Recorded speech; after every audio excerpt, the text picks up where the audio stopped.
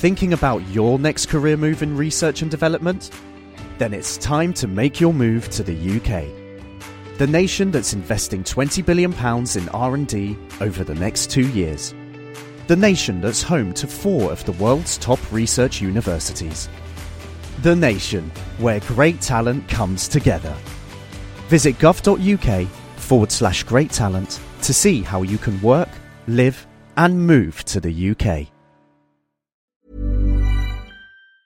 And as always, we look forward to Friday, especially this part of the show, because we get Chris Smith, the naked scientist, to answer all those questions that you've ever had about life in general, trying to see if we can get a scientific answer to some of those particular questions. So, Dr. Chris Smith, a very good morning to you, sir. Oh, a really good morning to you as well. As we always do, you can shoot and ask Dr. Chris Smith all the questions that you have, and we'll go to the first one, Chris. It's almost summer here. And one thing I hear once in a while are the older folk telling children not to swim after eating or else they'll cramp up and possibly drown. Now, is this just an old wives' tale? There's a kernel of truth in this, because when we eat, you're putting a very big metabolic demand on your stomach, because in order to digest your dinner, then you have to put a lot of blood and other resources into your abdomen, because you've got muscle activity and peristalsis, you secrete gastric and other digestive intestinal juices, pancreatic juice, etc. This requires enormous diversion of blood and resources into the abdominal organs. Your liver becomes much more active to start processing all the calories and all of the other things that have come in from your food as well, for example. So therefore, there's potentially a bit less blood to supply your muscles with, because normally when we become active, our body is very good at diverting blood supply to where we need it. And when you're swimming or doing any kind of exercise, you augment the blood flow to your muscles. The idea being that then you've got more blood bringing in sugars and oxygen to supply the muscles, and also cart off the waste products and the muscle activity. Now, if you've got a very full stomach, not only is that potentially an impediment to swimming, but also you've diverted resources away from the muscles you're going to need for active movement. So there is a chance that some muscles could become robbed of sufficient resources in order to keep them operating optimally, and they're more likely to fatigue more quickly, and therefore you're more likely to succumb to things like muscle fatigue and cramp. And obviously if you're relying on your muscles to keep you going, if you're out swimming in the middle of nowhere, that could be a bad thing. So it is probably sensible to say to people, let your dinner go down before you go racing around and going in the swimming pool or in the sea, because there is a chance that could happen. Okay, excellent answer. Tracy in Stellenbosch is next. A very good morning to you. Good morning, Chris. Morning, Tracy. Quick question. Hi. What we wanted to know was, I don't know if it's an old wives' tale or not, but when older people who've had operations feel the cold or it's going to rain, they very often say they can feel in their joints, or if they've had an operation. In fact, not your producer, Keno, the lady that answered the phone, she said she's got pins in her knees and she knows when it's going to rain because it's quite sore. So I'd like to understand, is there really any truth in it, or how does it work? How does the body work? She's got pins in her knees because every time she walks in, she sees Bruce Hong. But okay, let's get Chris to answer the question. Great. Well, I think probably there's an element of the placebo effect in this. There's also what we call confirmation bias or affirmation bias, where if you, on the one day that your knees ached, it also rained, you then put 2 and 2 together and say, well, look, every time I have this particular symptom, it rains, therefore one must be related to the other. And so we tend to see the information and see the relationships we want to see. For want of a better phrase, we attach significance to coincidence. So there's probably an element of this. There's also probably an element of truth to this, in the sense that when you get certain extreme weather conditions, very cold weather, for example, there's probably going to be some kind of prelude, some change in the weather, which it's not going to suddenly happen. So as a result, it's going to come in, the temperature's going to drop, you're probably also going to change your lifestyle a bit, you're probably going to feel a bit less happy because of this, and this might mean you're more likely to notice negative symptoms, such as pains and aches and pains and things. When the sun's shining, you're feeling happy, and you're doing things that keep you busy, you don't notice those things so much, and therefore you don't tend to complain of them. Perfect. And James in Pinelands. Good morning, James. Good morning. Very important question I have for you. Uh-huh.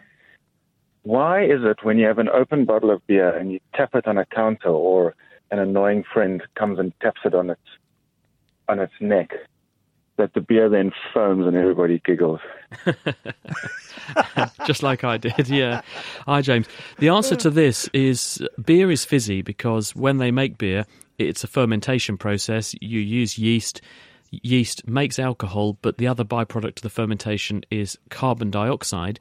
Because the beer is, during the main part of the fermentation, sealed, the carbon dioxide has to go into solution. It can't escape because of the pressure. And when it goes into solution and dissolves, it basically raises the pressure of the gas in the liquid. And that's why it's fizzy, because when you pop the cap on the beer, you're reducing the pressure above the liquid, and this then encourages the dissolved CO2 to start coming out of solution. But when you tap the top of the bottle, what you're doing is creating a shockwave, which is in the liquid, and it probably creates lots of little bubbles by driving some bubbles from the top into solution, by basically also bringing the beer into contact with rough points on the surface of the bottle. And these offer nucleation sites. Nucleation sites are points where other bubbles find it much easier to form.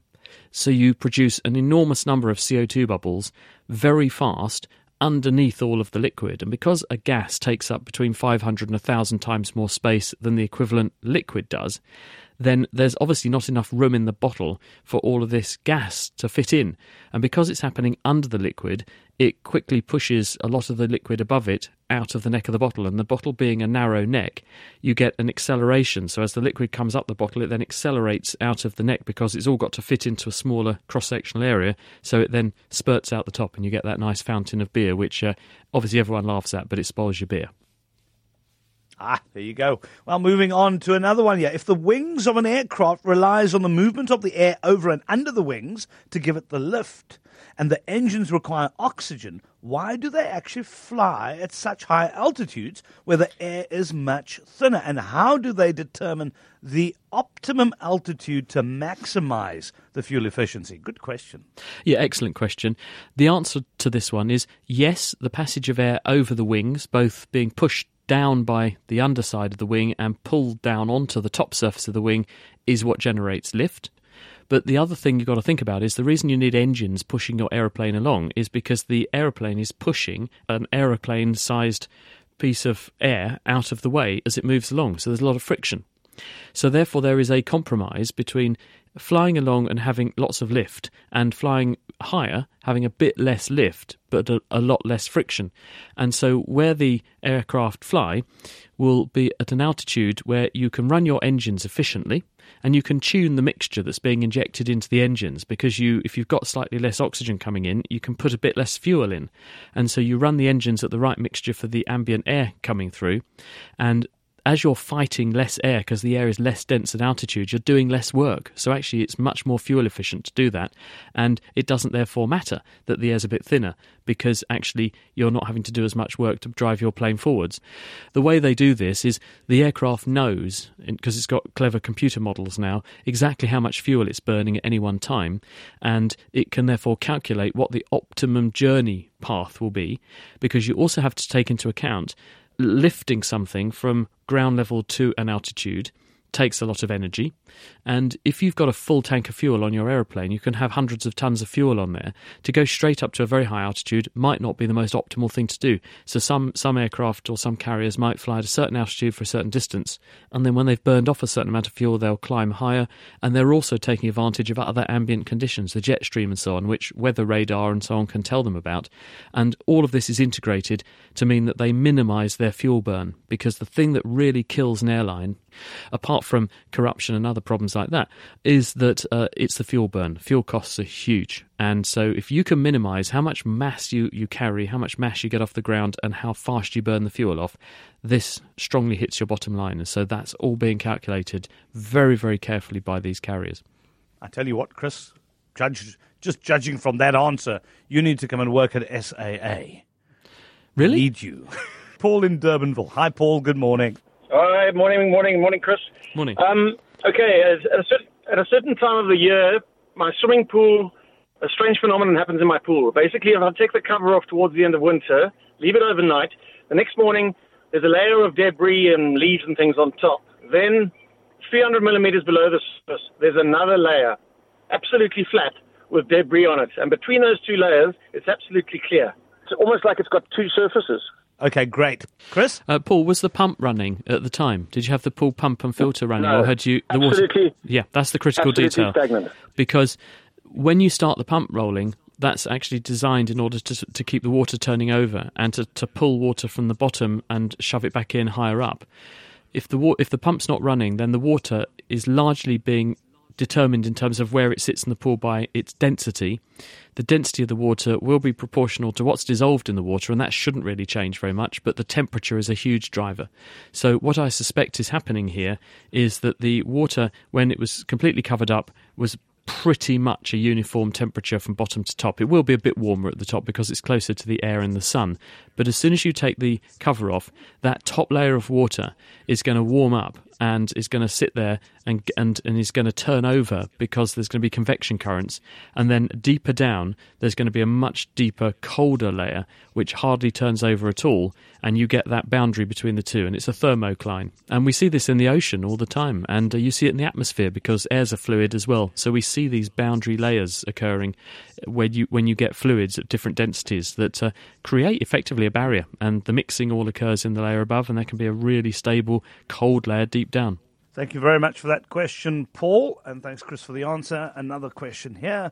Why is it that some toddlers have blonde hair when young and it changes to brown, like a mousy brown hair colour, when they get older, yet other toddlers remain the same brown hair colour from a young age with no change when they get older? What, were you one of those, Kino? I never had hair. Well, I know you haven't now, but... No, my hair was black all the way through, thank you. Yeah. No, I don't know what it's doing at the moment. I was one of them. I had very, very blonde hair until I was in my early 20s, actually, and then it went a bit darker. But some people are blonde and stay blonde. Some are natural blackheads, as it were. They start life dark and then they stay dark and then they go grey. And the colour of hair is all down to the chemical melanin, the same stuff that makes our skin have the colour that it does. Around the hair follicle are stem cells which make the hairs, and sitting under those and around those are melanocytes, the cells that make melanin, and they follow a genetic recipe that tells them how to make the melanin. And there are different flavours of melanin. There's eumelanin, which is a very black, dark colour, and pheomelanin, which is a yellowy colour. And the relative proportions of those two set the hair colour. But because this synthetic pathway is under genetic control, as a hair follicle matures, and as your cells in your body mature and gear up and get older, then the genetic program can switch a bit. And this is true in many tissues. For example, enzymes that break down things tend to turn on at certain ages of development and so on. And this is pretty similar. So I suspect that what's going on when a child's hair changes colour in this way is that they're slowly assimilating and turning on the genetic programs that are going to make the final adult cocktail of melanin that they're going to need in their hair. And it probably has an evolutionary origin to this, because when you're little, if you're not needing those chemicals, and it costs the body energy to make dark melanin, if you don't need it, then what's the point of turning it on at birth, because you're just wasting energy that you could be diverting into growing. So therefore, using these pigments later, when you've got a bit more energy to spare and you're not potentially robbing Peter to pay Paul just to put colour into hair you don't need, then you can afford to do that. And it might be that there's an element of this to it.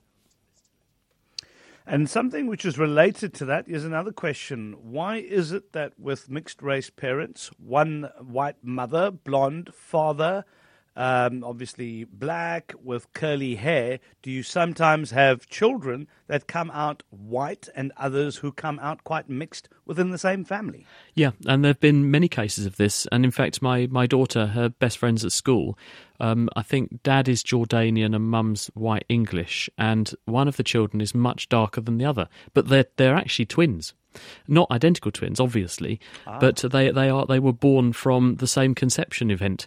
So it just goes to show this is nature's hand. When we sort out genes, the way in which you actually put genes into eggs and sperm is that when you're making an egg or making a sperm, you take the full set of chromosomes in an adult and you halve them. And you halve them randomly. So you have 2 copies of chromosome number 1, let's say, one that you got from your dad and one you got from your mum, and all of the genes which are on chromosome 1 are in the same positions on both of those chromosomes, but they're not necessarily identical genes. There are slightly different genetic spellings for those genes. And when you make an egg or a sperm, the egg and sperm cells randomly select, I'll have that number 1 chromosome, I'll have that number 2 chromosome. So you get a mixture of chromosomes from mum or dad in the sperm. And this is nature mixing up the genes. And then when you fertilise the egg, you obviously get a copy of each chromosome from the sperm and a copy of each corresponding chromosome in the egg. They come together and you get 2 pairs again. But the order of the genes that are on those chromosomes are the same. But the recipes for these things are completely different. And so you'll end up with a range of factors where some of the genes that are involved in skin colour and hair colour or facial structure and so on, those are going to differ. And the different selections are going to be made each time. You might borrow the mum's copy of the chromosome when you make one egg, the dad's when you make the other one. And that huge range of diversity makes us all different. And it's a huge strength because by endowing people with this broad genetic diversity, it makes us much more resilient in evolutionary terms because you've got many more hands to play in the great game of nature, which gives you the opportunity to defeat things that try to overwhelm you because nature's all about it's a race for survival. Cape Talk. WhatsApp 072 567 1567.